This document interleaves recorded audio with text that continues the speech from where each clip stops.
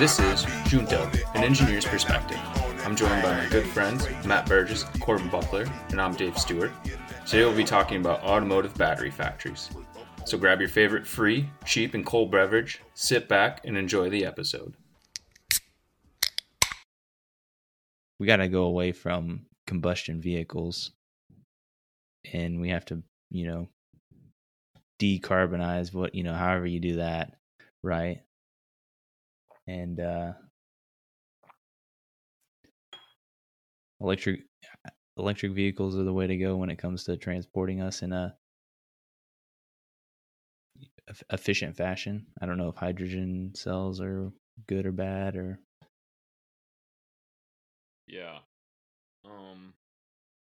there's no doubt that at the tailpipe, tank to tailpipe is totally cleaner. I agree, unless you're burning dirty coal, which China does, and so does parts of the U.S.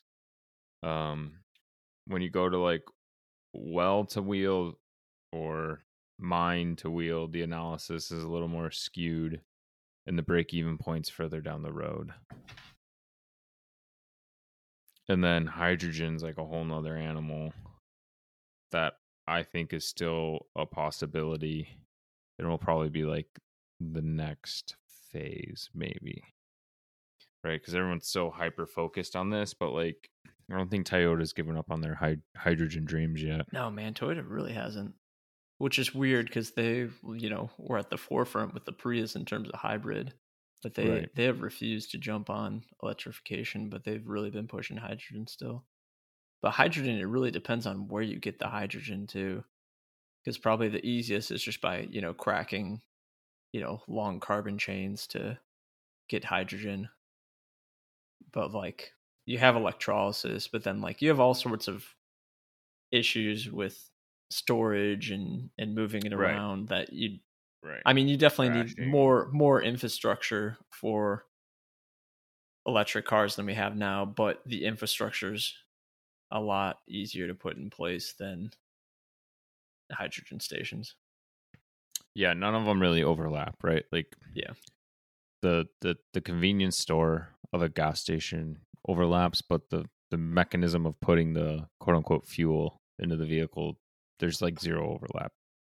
Maybe the tanks for hydrogen could be retrofitted underground somehow, but to your point, like the shop side hydrogen production, you'd have to bring like the high voltage power to it. So like either pay me now or pay me later, right? But hydrogen's like better for the planet. So I guess if you were to start from a clean sheet of everything, you'd have like nuclear power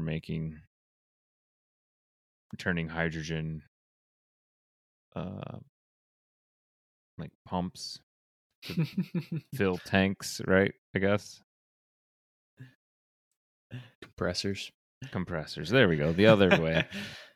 But even then, like I'm still not like the one thing I've probably seen that's a little convincing is like heavy duty for hydrogen.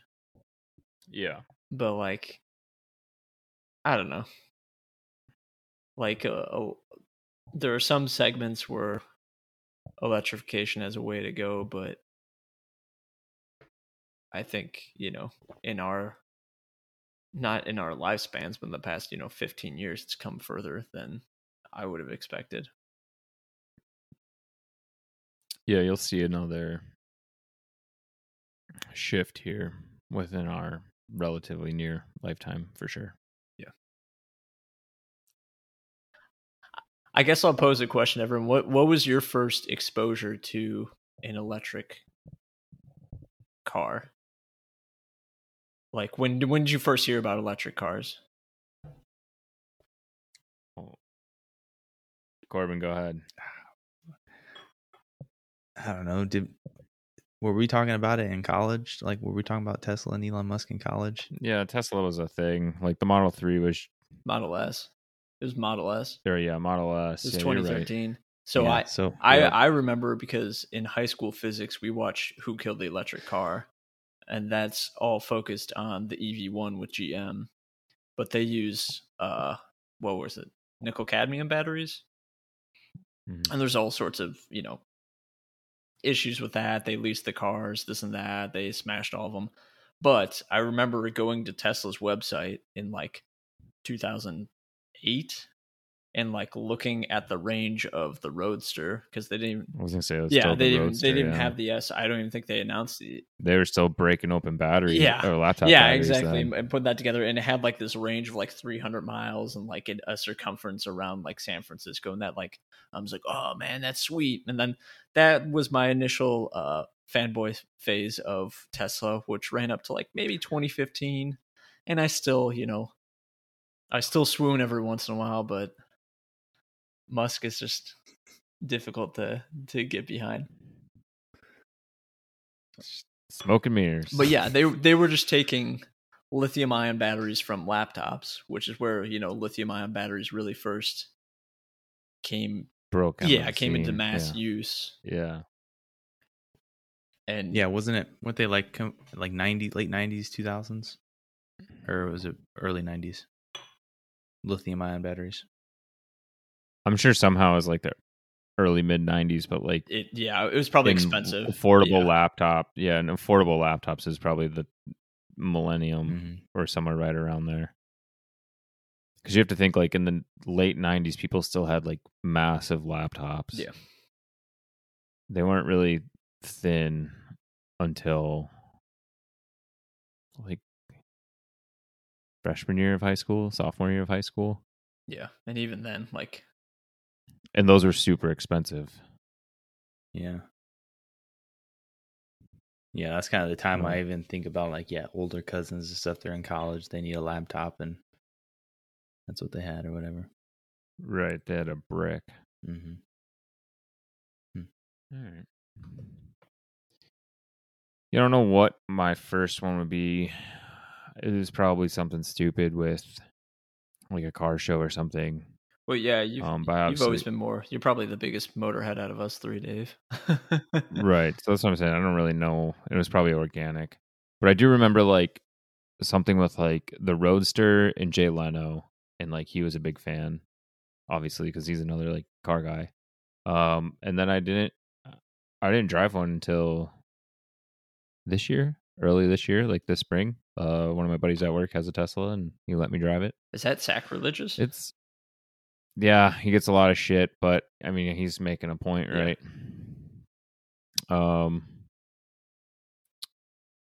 It's quick. I'll give you that. Well, that's going to be every EV from now on.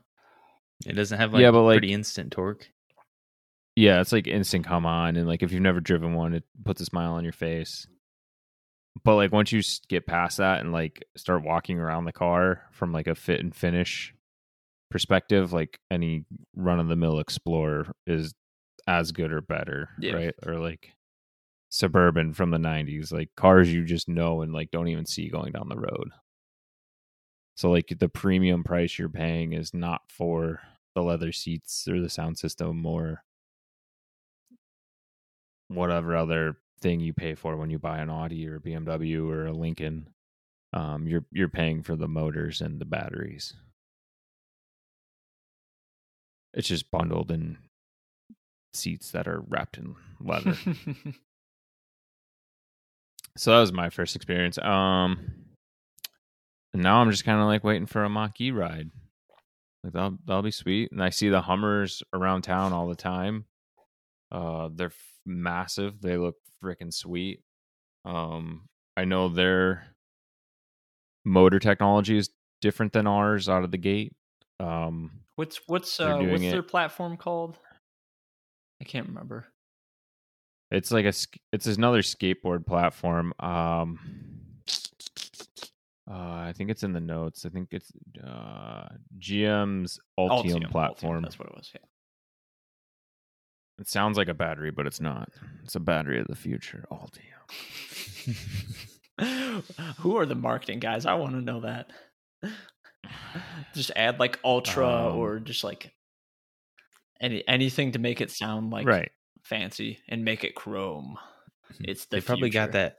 that little chart that you sent earlier, Matt, about the private. Yeah, exactly. They got like, how do we name a future product?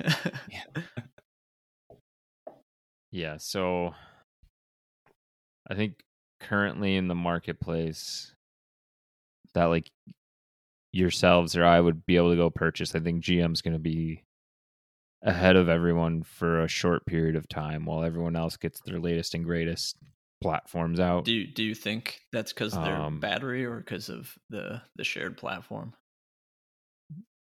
Both. I think they're. Oh, I guess Rivian's out now technically, so that's a fair competitor to their platform.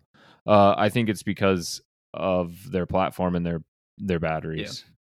Yeah. The way their battery like lays, like they have like a vertical stacking and horizontal stacking, and because they're using a pouch. Yeah, that has something to do with it. They're using a pouch rather than cylinders, so they're just like packing in pouches. And I think that comes into how their arrays are designed as well. Yeah. Is that because like you go ahead. I see in the notes it's partnered with LG. Is that out in Holland or Kalamazoo area? Isn't LG building a huge plant out there or build? Yeah. Yep. So how does this compare to like a Tesla's, how they do their batteries? So from what I know, it's right here. Their batteries are cylindrical. So they're like a laptop or a AA battery, but they're what you'd imagine. But their form factor, they're changing their form factor for like their latest, but those are like the two big competing platforms? It'll be Tesla's and GM's at the gate. I mean, Tesla's already out there and has, well, Tesla's there in old. Oh, sorry, it started playing. Tesla's there in old, and I think they're using what is it, cobalt nickel, Matt? Yeah, but they're trying to change their chemistries. It's coming up here. They're trying to go use more iron for like their cheaper batteries, and then they're trying to wean off cobalt just because it's such a scarce and in not the best of places. Mainly in the Democratic Republic of Congo. Mm-hmm. Mined by who knows how many children. And right. And then I think like Australia is the other one, which has its own supply chain issues right now. Yeah. But like part of that is like, I don't want to say it's virtual signaling, but they already have like pre-committed orders to like miners in Congo for so much. Oh yeah, definitely. Cobalt. So like it's not going away anytime soon. I don't and I don't want to put words in Tesla's mouth, here. But I don't know if they're moving away because of social issues more than like economic issues.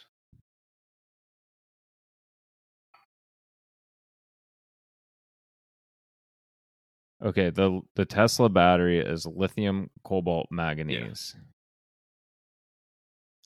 Whereas everyone else is either lithium ion or nickel, cobalt, aluminum, NCA. And then I don't know what Ultium is.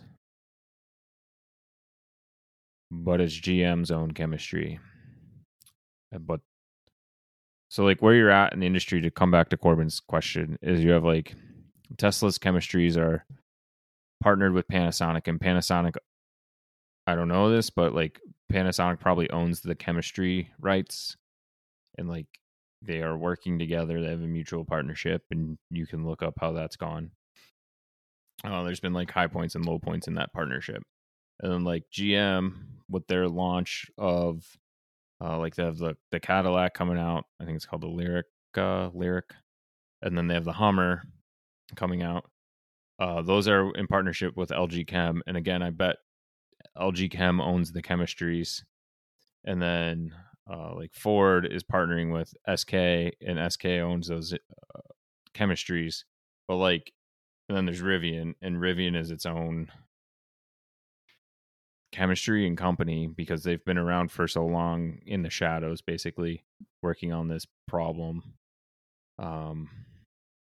But what I think is going to happen is that, like, whether it's Tesla, GM, Ford, Chrysler, they're going to start making their own chemistries. And so that would be the equivalent of like GM having their own gasoline, or like Ford having their own gasoline, and like you will have performance differences because of that. And it's going to like, I think it'd be more akin to like Apple and their system on a chip, right? So Apple designs their chip, but they still go to TMSC. TMSC, did I get that right? yeah, They still go to them to produce their chip for them, but they technically own it. Yeah, so like Foxconn, GM, yeah. So like GM, Ford, all these players might, you know, design their battery chemistry in house. Maybe have their own, you know, $5 billion or whatever the hell Ford's spending in Tennessee and Kentucky, their own battery factory, but they may license it out to other people to make their chemistries. Right. And I guess that would be the equivalent of like you can buy a GM or a Ford crate motor, and like that motor performs a specific way, and you purchase it for your project as you see fit. So it's kind of blending all the ideas. When we talk chemistry, though, does the like underlying like lithium and the electrons like that stays constant, right? Or so yeah, it's not like a huge shift to like, you know, what are they, nickel? Basically, it's not a huge fundamental shift. It's just like refinements, geometries, it's like shapes, making it more efficient with like shapes of batteries. Yeah, how the things, metal oxide structure, how things are assembled, how to you know, dissipate heat for charging rates and, you know, draw rates. I think we're into a refinement stage of the technology, but like it won't be like huge breakthroughs. It'll be more of like cost refinements, but like like I think like silicone, adding silicone to the anode or cathode to get a faster charge, just stuff like that, and kind of pushing the boundaries there. But I don't think like you're gonna have a car that, you know, charges in 2 minutes to 600 miles in the next, you know, 10 years, 20 years even. And then that, I guess, like to kind of take like the far perspective real quick is like what we talked about last week when the graphene technology was like announced. Who was that? Oh, I'm looking it up. I can't remember, but like somebody announces something with graphene like every 2 years. Like graphene's like it's like the fusion energy of the materials world. It's just around the corner. It's going to revolutionize everything. Buzzword. Yeah. Just add graphene to your project.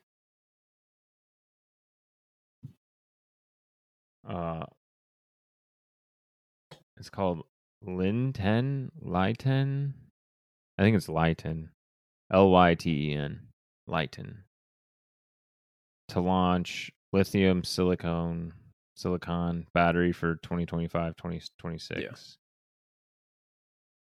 Oh, I completely lied because I don't know my periodic table. It's lithium sulfur battery. Okay. It's getting sulfur mixed up with silicone. What a mechanical engineer. So stupid. Why don't you go talk about pumps?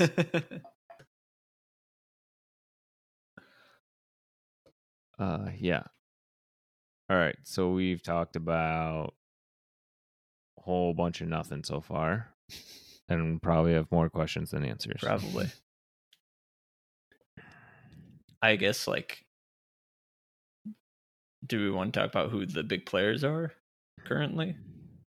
I think you took some good notes on that, Corbin. Oh, like the companies? Yeah. Sure. I was looking at it, you know, from the market cap standpoint. but also just like where do they fall in line with the in this whole process? Because you've got the like raw material suppliers providing all these like Lithium America Core, Lithium Glencore. I believe they're the big player in the DRC when it comes to cobalt. I need to sort this. Glencore, Lithium Vale. They make news that they're a nickel and manganese supplier. So that's just like on the raw material side. On the like the battery side, we talked about them: Panasonic, LG Chem. There's a big player in China, and I mean, China's a really big player in this when it comes. I think there's some statistic like 70% of all lithium-ion batteries are made in China right now, right? So there's a company, CATL. And they're supplying to Tesla in Shanghai. Yeah. Yep. So like Tesla, even though they start off with Panasonic, they're not exclusive. I think even LG is supplying a little to Shanghai as well. Who is? LG. Yeah, LG Chem. Who's the other one? SK Innovation. SK. Is another one. And that's who Ford's in bed with. Yeah. Didn't SK get Korean company? Didn't they get sued by LG Chem? Yes. Okay. For like $1 billion. Okay, I thought I them. remember hearing about like a massive lawsuit. That just happened and like just cleared, and then everything else came out. And Ford's just like, okay, we can build these plants now with you. We're fine. So who's they Chrysler? Lost a battery trade case. Chrysler's been really quiet in town. We're in the wrong side of town to like have any Chrysler buddies. But they are promising that the Ram EV will be like the most innovative, the best, because they did wait, and they're alleging that they will have learned from everyone else's mistakes. Yeah. We're gonna copy all the good stuff. To their credit, they did win like 3 Motor Trend Truck of the Year awards in a row for the last 3 model years, which has never been done. However, on the flip side of that coin, I see a lot of Ram trucks driving around with fucking one headlight out or one fog light out, and you're like, "How the fuck? You're a 9-month-old vehicle. What the fuck is wrong?" So Chrysler's an interesting animal, but now that they're Stellantis too, right? Like that adds another spin to the whole thing, because now they have like additional engineering resources that they could tap into that they previously didn't. So I don't really know where Chrysler, Stellantis, Ram is in this whole picture, but there's definitely sketches or renderings of what like a Ram electric vehicle would look like. Is all I feel like all the American producers are starting off with trucks and SUVs. Yeah, you have to. That's where the money's at. Yeah, I guess. And I guess that's not as big of a leap from an F-150 to an electrified F-150, because people already pay through the nose for F-150s already. Right. I just want like a cheap vehicle that's like I'm also not going to die in, just to go back and forth to work. How long are these batteries, expected to last? And what's the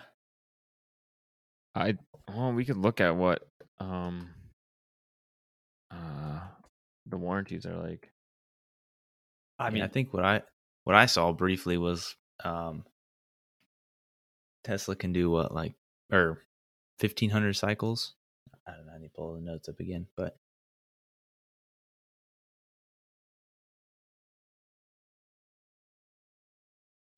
3,000 lithium-ion batteries can do 3,000 cycles today, plus or minus. So that's from 100% to 0. Is that what we consider a cycle?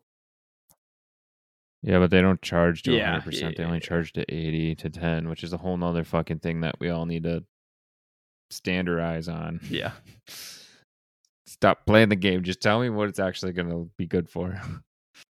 But I mean, I think it should be well within a typical American's car usage. Yes. Yeah. 6 to 10 years. On the Ford website, for the Mach-E, electrical vehicle components coverage is 8 years or 100,000 miles, whatever comes first, with retention of 70% or more of the original high voltage capacity over that period. It's pretty good. And then standard bumper to bumpers, 3 years, 36, powertrain, 5 and 60. So yeah, that's pretty good. They're probably pretty common. Either they're confident or they're trying to quill everyone's fears. Right. And that's what Hyundai did. Yeah. Yeah, because they had like ridiculous 8-year warranties or something for a while. I don't know. Yeah, it was 10. It was 10. 10 and 100,000 miles when they first came out, and no one wanted to buy them. That's how they gained market share. They're just like, we'll cover everything. Please buy a car. We'll figure it out later. We promise. Is there? I was reading somewhere where they're trying to.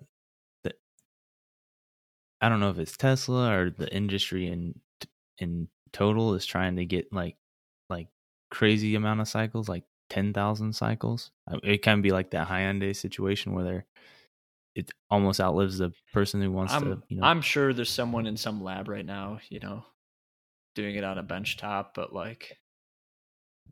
there's probably a lot of good research going on right now, but how much actually makes it to mass production is the question. Right. Yeah. Right. Because there you run into, I don't know what the hell I was reading, but they're like, if the battery outlives the car, the car rusts or whatever, yeah, it goes to shit, you wreck it or whatever, and the battery's still good, then you got to repurpose that battery. Recycling's its own thing with lithium ions, but right. I mean, you can, take that battery and put it into solar, some solar system to stationary energy storage, or put it into a forklift or something. I don't know. Yeah, I don't think we'll be to that point for a minute. Yeah. The movie Armageddon. It's like, this is NASA. There's supposed to be a room of people thinking about things. In another room, there's another group of people. That doesn't fucking exist. There's no rooms of people. We're just figuring this shit out as we go. Yeah. I think people outside of manufacturing and or engineering are surprised how people will assume innovation happens at just a certain rate, but sometimes just oh, hey, this really worked, and then all of a sudden it's everywhere, but it's not something mind-blowing or anything. Yeah. Right. Yeah, jumps and starts, and it's not a 3% every year. Yeah.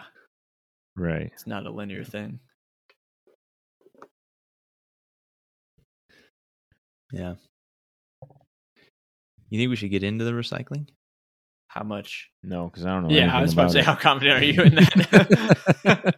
Well, I mean, I got a little couple bullet points here. Yeah, go for so it. We can have someone destroy us in the comments, and we will welcome that. Don't worry, we don't have enough listeners to have someone destroy us. But hey, if somebody out there wants to destroy us, we'd love to hear you. Or a future listener who goes back and listens to all of our podcasts, he can come back and destroy us 3 or 4 years from now. We'll take it. Yep. Because I mean, that's a pretty. It's the elephant in the room. Big future problem. I don't know how much of a problem it is now. I think we were kind of chatting about that yesterday. But I mean, there's people we were talking about JB Straubel, who's a co-founder, ex-CTO of Tesla. He started a company, Redwood Materials, and they've teamed up with Ford now. I'm sure they've teamed up with Tesla, right? I don't know. I don't know how he left. I don't know if there's bad blood or anything. Oh, okay. Knowing Musk, there's probably bad blood. Yeah. But, I I mean, the very like bullet point type of process, like how you recycle these things. And I was reading somewhere like cobalt is the raw material that makes recycling economical because it is such like a so expensive and whatnot, that if you remove cobalt, then that may change the economics of recycling itself. Yeah. And I think like lithium is cheaper to mine than it is to recycle. So that's another, throws a wrench into things. But so like the recycling process for like lithium ion batteries, they shred it. Mm-hmm. And then it seems like there's a couple different ways, like they'll try to break it down into its, elemental components by liquefying it, whether that's a smelter or dissolving it in acid. And then you precipitate out the those like, lithium or cobalt or whatever out of solution as salts. So, and then you, that's what you need. You want to recycle, especially like cobalt and whatnot. Yeah. And a lot of other processes, extract the cathode crystals using heat, chemicals, typical process stuff. And that's what you need. You need to recycle all those expensive components that you mine from the earth. So I don't know how much of a problem it is now, as like, I don't know, how many electric vehicles are on the road right now with lithium-ion batteries? Like over 5 million or something? Yeah, but in the US, it's like, what, less than 1% still? Right. Like, right. even in Norway, which has like a high adoption rate, it's still like 30% or something. Yeah. Yeah, so it's still like an early problem, but it's something that we have to, if you're looking ahead and you're looking past the next like year, you need to, something we got to be thinking about. And that's all I got for that. Yeah, so it's not as cut and dry as just cracking open the batteries and, throwing them into sorting bins. There's a lot of processing and a lot of energy that needs to go into these things. And like you said, depending on the chemistry of the batteries, maybe in 5 years, you'll have junkers seeking out Tesla batteries from, 2015 to 2022 that have cobalt or something like that. What are those little Star Wars characters that are the junkers? Oh. If we get this wrong, we're gonna like piss off a lot of Star Wars fans. First Pittsburgh, now Star Wars fans. Let's do it. The Venn diagram for like engineers and Star Wars fans, there's definitely overlap. They say Houdini. I'll just search Houdini. Houdini. Oh, good, because I was gonna say the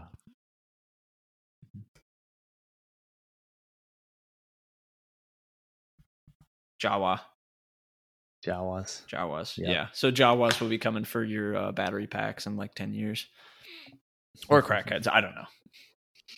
They're about the same. Do you think there's like a junkyard out there where it's just full of Teslas right now? I don't know. Is there a market for that? Like, should we go buy some land and start junking Teslas? The issue with Teslas is like it falls into the right to repair thing. Like, they can software kill things if they want to. So like if they say a car's totaled, they can just software kill it and just be like, it's totaled now. Even if you could have repaired it and half-assed it. I gotcha. So the Tesla, like you need Tesla, the company, to actually work on it. Yeah. Kind of at this point. But I think that'll be more of an issue, across the industry. I don't know. I guess you have dealerships in the old guard with the older guys, but I could see, the big three still kind of hopping on the software bandwagon just to force you to. That was, the right to repair was just recently reviewed, or however it's brought back up, and it's around that, and that's a completely awful explanation, but it was brought back up how this electrification is going to be a problem because of that. Because when right to repair was first brought up and people said, hey, I need to be able to do these things, they said, okay. And that's why your OBD1 connector port, like under your steering wheel, came about. So like before that didn't exist because you didn't need any reason to like access the computer. Hardwired. And then when the lawsuit was won in terms of the consumer, that's when they started putting that on there. Yeah, but it doesn't seem like things have been going in ways of consumers in the past 20 years. Yeah. And the other thing I was going to say is that in the like developing EV hot rod world, from what I've heard, is that like Tesla batteries with Chevy Bolt motors is like the way to go. I don't know why. Like, we'll throw that out there to our listeners. Like an electric street rod, you mix the two OEMs, which is pretty much standard hot rodding. So they're probably just saying it because they're fucking hot rodders and they just want to fucking monster mash some car parts together. Frankenstein. But the right to repair and like all this kind of ties into like charging ports too, like standardization of charging ports. Because you have what's the automotive standard, Dave? Do you know it off the top of your head? But like, I don't know what it is, but it's the one with the 5 plugs. Yeah, nobody's like giving a shit about it or like abiding by it, and like, but like I do think, like Tesla said, they're gonna allow external cars because they're going after infrastructure money, which like I guess I'm fine with. Like I think it's good to incentivize, but I think, you know, it might be smart to standardize. And like, doesn't Europe have all their ports standardized? Because isn't like a Tesla port in Europe different from a Tesla port in the US? I don't know that. You're the Tesla fanboy. I don't know. If you say it is, I will believe you. It is. It's standardized, but like it is. But I just wanted some confirmation. Yeah, I did. But like infrastructure, like we need more of it. But it's like it's the same but different from gas, right? Because like you can't fill your car up with gas at home. But like we definitely need more infrastructure for city dwellers, for long road trips. But like it's a bit of like a I guess it's not kind of going in the opposite way. So like, you know, Merlin, the wizard brakes. No. This is an automotive. I'm making a shitty comparison. The wizard for King Arthur. He aged in reverse. If you didn't know that, Benjamin Button. He was the OG Benjamin Button. So like, basically like, charging is going to get faster and range is going to go up. So in theory, you'd probably need less chargers, but you have the competing force of just having way more vehicle adoption too. So like, right. Like we made somebody out there, I'm sure, has done the math, but we definitely need more chargers just readily available for long road trips, city dwellers, people without, homes. Mm-hmm. And yeah, to round it all out with the other players, there are quite a few of those EV charging companies that have hit the market recently. Beam Global, Blink, ChargePoint. I'm not sure which one, but one of them, it's kind of interesting. They have like a solar panel roof, and you park underneath it, and like you can just like kind of retrofit a parking spot with it. I think that's more of a I think that's more of a gimmick. Like if you look at like the output of one solar array compared to the amount needed to charge one vehicle. Like I won't. But if you have a battery, what if you had like battery storage right there? I think even then you need a lot more solar panels than just, covering a carport above the vehicle. If it's gonna be charging more than like one car a day. Yeah, this could be a pre-revenue company for all I know. I was just listing them out. Yeah.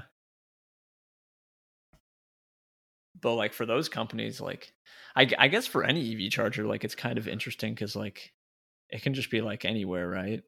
Like it can be at a hotel, the Kroger across the street from me has, I think, 2 ChargePoint chargers.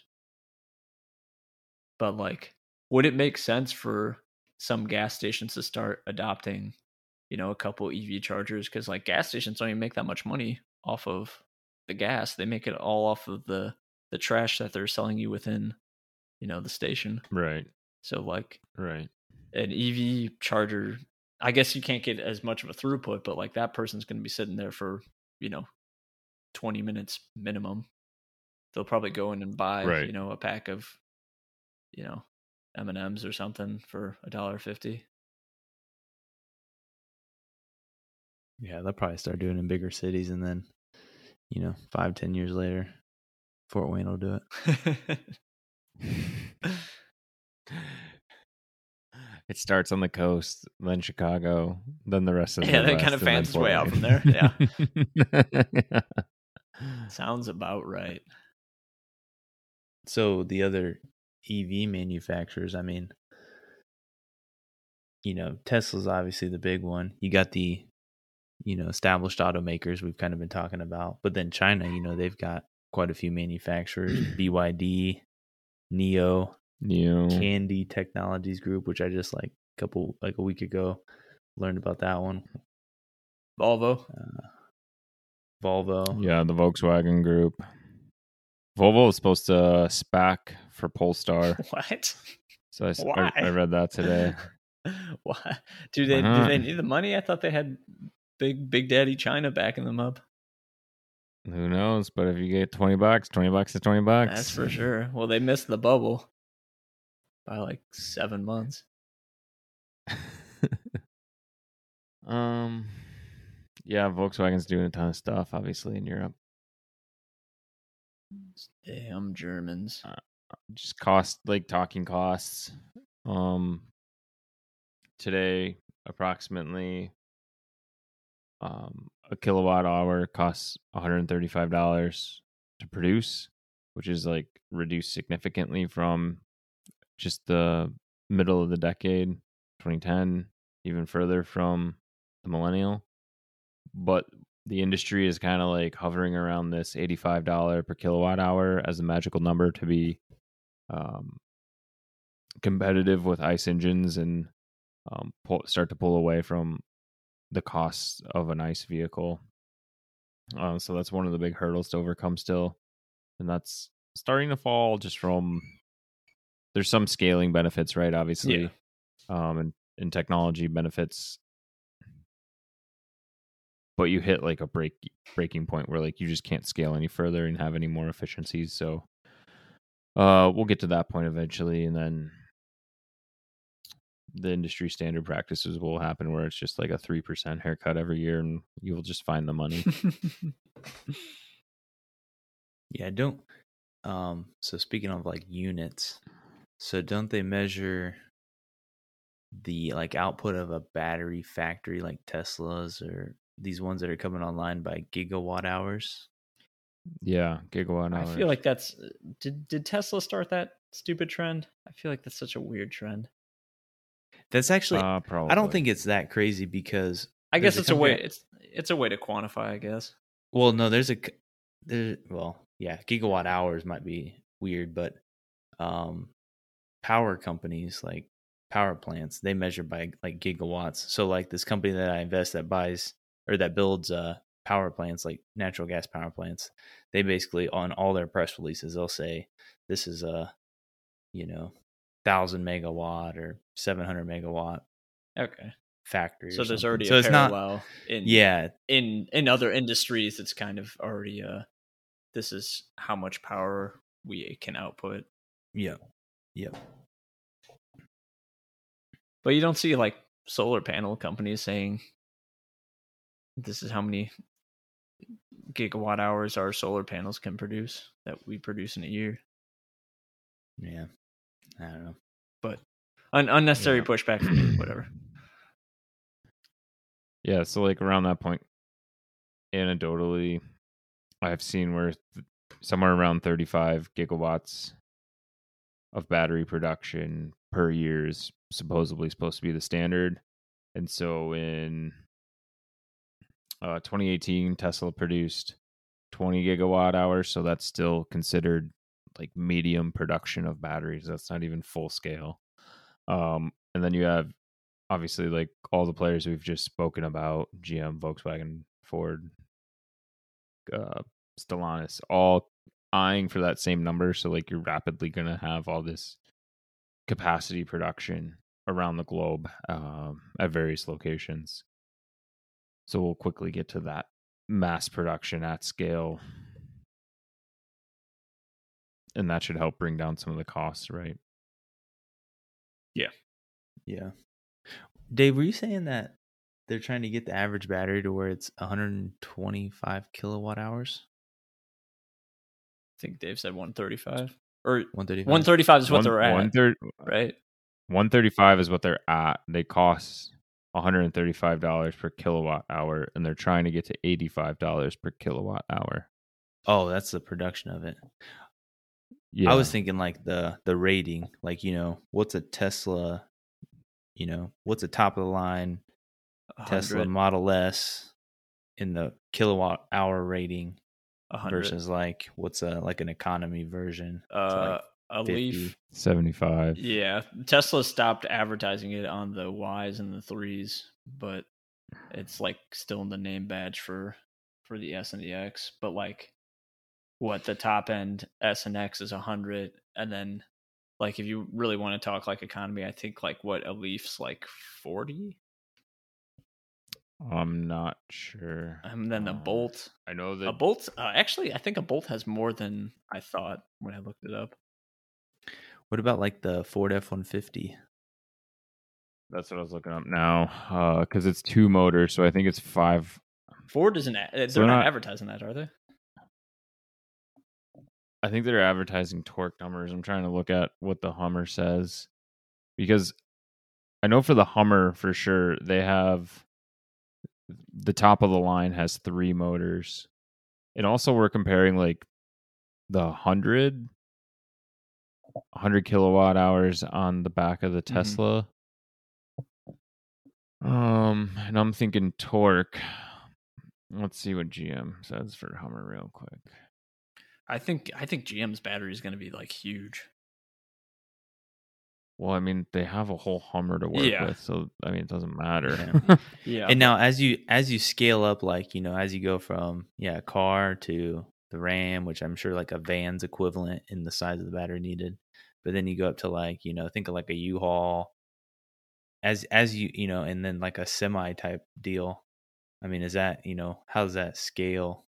I'm sure not perfectly, because it's like not just weight to range, but like also like aerodynamics too. Mm-hmm. Like, a vehicle like the Model 3 can be, more teardrop, lower to the ground than a GM Hummer. It's gonna run over people. So like we're right now, electric vehicles are going into like the smaller vehicles where you don't have to have as crazy like battery packs and whatnot, and then we'll slowly, as like the technology gets better, I think maybe that's where it was like 10 years ago. I think that's where Tesla took it initially with the Roadster, just like that little, Lotus body, and then just jamming a bunch of batteries in the ass end of it. But I think the big 3 in the US are just, playing into what US drivers like. That's trucks and SUVs. Yeah. So to come back to the badge number on the back, the GM Hummer has up to a 350 kilowatt motor, which is equivalent to 11,500 pound-feet of torque, or approximately 1,000 horsepower. So I'm trying to get to the other part where you could see the models to see the motor breakout, but I know the top of the line one has 3 motors. So in theory, like with these battery factories, that whatever they can kick out, it takes like 3-4 times as long to generate the batteries to fill the Hummer versus like the Leaf or Well, like Tesla. That's where it gets a little murky because of manufacturing. Because battery does not equal motor size. Yeah. So Dave's saying motor, but like, I don't know how large the Hummer EV is going to be. The rotor stator mechanism, like that motor, right? Because you don't have like a V8. So like the motor is rated at 350 kilowatt hours. That has nothing to do with the batteries. At least that's my understanding. Yeah, that's just how much power they can output. But like, if they have a 40 kilowatt battery, like kilowatt hour battery, it's not going to go very far. Some news article says they're estimating that the Hummer will have a 200 kilowatt hour battery. So like a Gigantor battery. Yeah. The thing I saw from what's the Consumer Electronics show, like the woman from GM giving the presentation was more or less just saying we're stacking batteries everywhere within the frame. Batteries because, everywhere. You want a battery, you get it. Yeah. Yeah. It's everywhere. As a season, sorry, we do.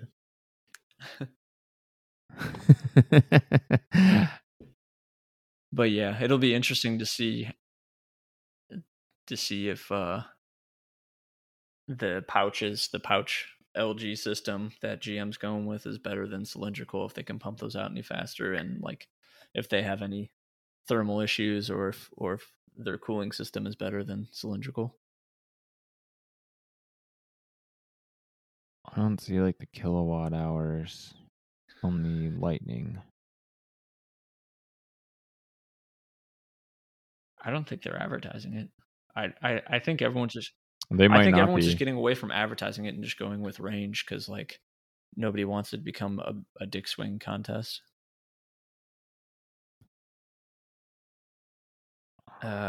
Google says 115 kilowatt.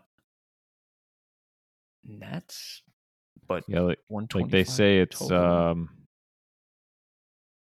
This is ridiculous. So the F-150 Lightning with extended range battery has a target 563 horsepower and 775 pound-feet of torque, with an asterisk. And since the all-electric motor can crank out an impressive amount of torque at basically 0 RPM, the extended range battery can accelerate faster than any F-150 ever. Target 0 to 60 is in the mid-4s. Okay, so that's great, but they're at 775 pound-feet of torque. The Hummer's at 11,500. Hey, man, in case you ever got it. That's insane. I don't know, a fucking train or something. Yeah, that's like enter that in a truck pull or something. It's just like, that's insane. That's part of the problem too, right? Like some of this is definitely, and you have to do this, I get this, but like some of it's aimed at like excessiveness and not. Yeah, I think the greenness. The freaking Hummer EV is just like all excess. At least the Ford Lightning F-150 has like some functionality that just like makes sense that they're building into an EV. Where it's just like, yeah, it's like, look at our Hummer. It can tow anything. Right. It can do everything. It'll cost $200,000. Right. And people will pay for it. Does it take as much fossil fuel burning to create this Hummer as it does like the 8 mile per gallon that the combustion version takes? I'm sure. Instead of running on oil, it runs on the blood of DRC children. Out of sight, out of mind, unfortunately. You gotta screw the world somehow. So, on how are the big three like competing with Tesla from like a software standpoint? I'm not a software engineer. None of my buddies are, so this is all speculation. But I think just on reliability and like past performance, right? Like Tesla, everyone's a beta tester. Where like for GM, Ford, Volkswagen to do that it's too much of a liability to have something go wrong in the field and everybody say, oh, like this car sucks, we're not buying it for 10 more years. Like they can't have that problem the way Tesla can. And I think Rivian is somewhere in the middle. Like everyone knows Rivian's new, they're new to the marketplace, and there's some like leniency and like forgiveness probably built into that purchase. But at the same time, like Rivian's been touted as like a better company and like a more traditional company. They got money flowing in from Big Daddy Bezos, so they can afford to work in the shadows still. Yeah, and they got you know, the Ford family. They got their hand in there too. Yeah. They told GM to go fly a kite. So yeah, that's how I think their software is going to differentiate. You know, that certain companies, it's just going to be like, it'll feel commonplace or standard. Maybe native's the right word to use. Whereas like Tesla to a boomer is like a terrifying experience. You're driving like a smartphone. There's just a giant iPad in the middle. Nothing fucking. There's no buttons. Like Midwest boomer, like they're just like, what is this? Yes, this is gonna drive you off a cliff. Right. So I think that'll be one of the major differentiators between the two. I gotcha. I just didn't know if they were like, if the big, Ford or whoever was partnering with, name some software company like BlackBerry, Microsoft, like they are with the batteries. I don't think so, Yeah. but Not every yet, company but we don't outside know. of Tesla is at least embracing Apple and Android Auto. Yeah, which like I do kind of like that in vehicles. It is convenient. Oh, it's super nice. You don't have to pay for nav. Also, like that's something we haven't talked about this whole time, and it doesn't really apply. But like, I don't know what the right term is. The sleeping elephant is like, what is Apple doing down the street? Like, there's all these rumors that they still have a car. And they were supposed to. They were gonna form something with Hyundai, and now they're talking to Toyota. Supposedly, it's just all rumors. But like, when you have how much cash does does Apple have on hand? Like, I don't know, about $3 less than Buffett. Yeah, it's just like $40 billion or something. We have that much money. You can invest in a product that large and never have it come to fruition. Right. So yeah, I mean, we can keep going down this rabbit hole forever, and I feel like some of these have been productive sidebars, but there's just a lot, and like what it takes to make the batteries, like the aging process, the mining process. Like there's many factors. Like this isn't just like a turn the switch and everything's great. Like you still have to pay for this. I don't know, luxury, if that's too harsh of a word, but like this doesn't come for free. The way I kind of view it is, if we're trying to like, maybe not eliminate, but like reduce our carbon emissions, this is one avenue that we got to take. But there is like this set amount of carbon, fossil fuels, coal, whatever, that you have to burn to like create all this infrastructure, build all these battery factories and whatnot to get to a self-sustaining point where you can maybe build future factories with solar, wind, hydro, nuclear, and not natural gas, coal. Right. It's like the first law of thermodynamics, right? Or the 0th law, whichever one it is, where it says nothing's free. Right. So we gotta do a down payment now. Right. And then this is also like, I think for a lot of like, and this is like another whole different avenue of like politics, but like this is the easy path politically. Like no one wants to talk about building a nuclear plant or mini nuclear plants. Like that's super green. That's super clean. But like it sounds terrifying, and like as a politician you can't push that. You won't get reelected. Yeah, unfortunately. Like this is something people can get behind. Yeah, it's so hopefully we get it's to that an point. easy thing, but like people like transportation's what, like 20 to 30% of greenhouse emissions, which like isn't nothing. Yeah. But like steel, cement, those sort of things make up like 10% or something like really large. And like those things are going to be the difficult things to make green. And then like, like we've had nuclear for what, like 60-ish years in a reliable fashion, but like because it's been tainted by, you know, Chernobyl, 3 Mile Island, two schmears, 3 but schmears. like there's been so little investment in that, and like and like not only that, if you talk to anyone who works in that industry, like nobody wants to make any changes because nobody wants to be the guy who signs something off. So like it's an industry that isn't really keen on continuous improvement, nor is it getting much funding anymore, nor are the best and brightest engineers going into nuclear engineering.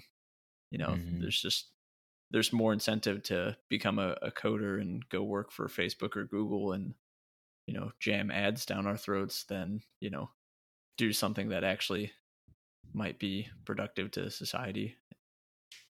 Yeah, and pretty complex in the physical world. Yeah, it's not as straightforward, and there's a lot of innovation that's needed. So call your congressman, please, or woman. Reach out. We need nuclear. Be a good American. That's where we're ending. Done. We're screwed. We need nuclear. Or figure out fission finally. Because this is a piece of the puzzle. We think it's a good thing, but it's not everything.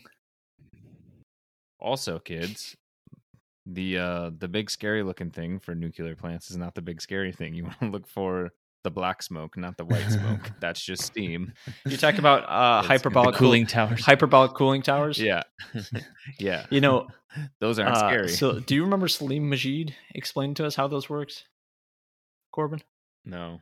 No, I was just talking to Jessica about this. I was reflecting on spaghetti noodles from polymers. Spaghetti noodles, yeah, polymers. But no, for hyperbolic cooling towers, it's the change in cross-sectional area that forces like an upward draft. Yeah. Nice. So you get your evaporation, you get that delta H, you cool your water, comes back down, runs back through. If you need a lot of cooling water, hyperbolic cooling towers, way to go. But yeah, you can see those at any power plant, and it's not necessarily new. Like you see it in Michigan City, Indiana. It's not a nuclear power plant though. Yeah. Thank you, Simpsons, for ruining hyperbolic cooling towers for everyone. Just read the sign out front. That'll tell you whether it's a nuclear power plant or not. Thanks for listening to today's episode on automotive battery factories. We hope you learned something. If we missed the mark, let us know in the comments, and we'd love to have you on to correct it.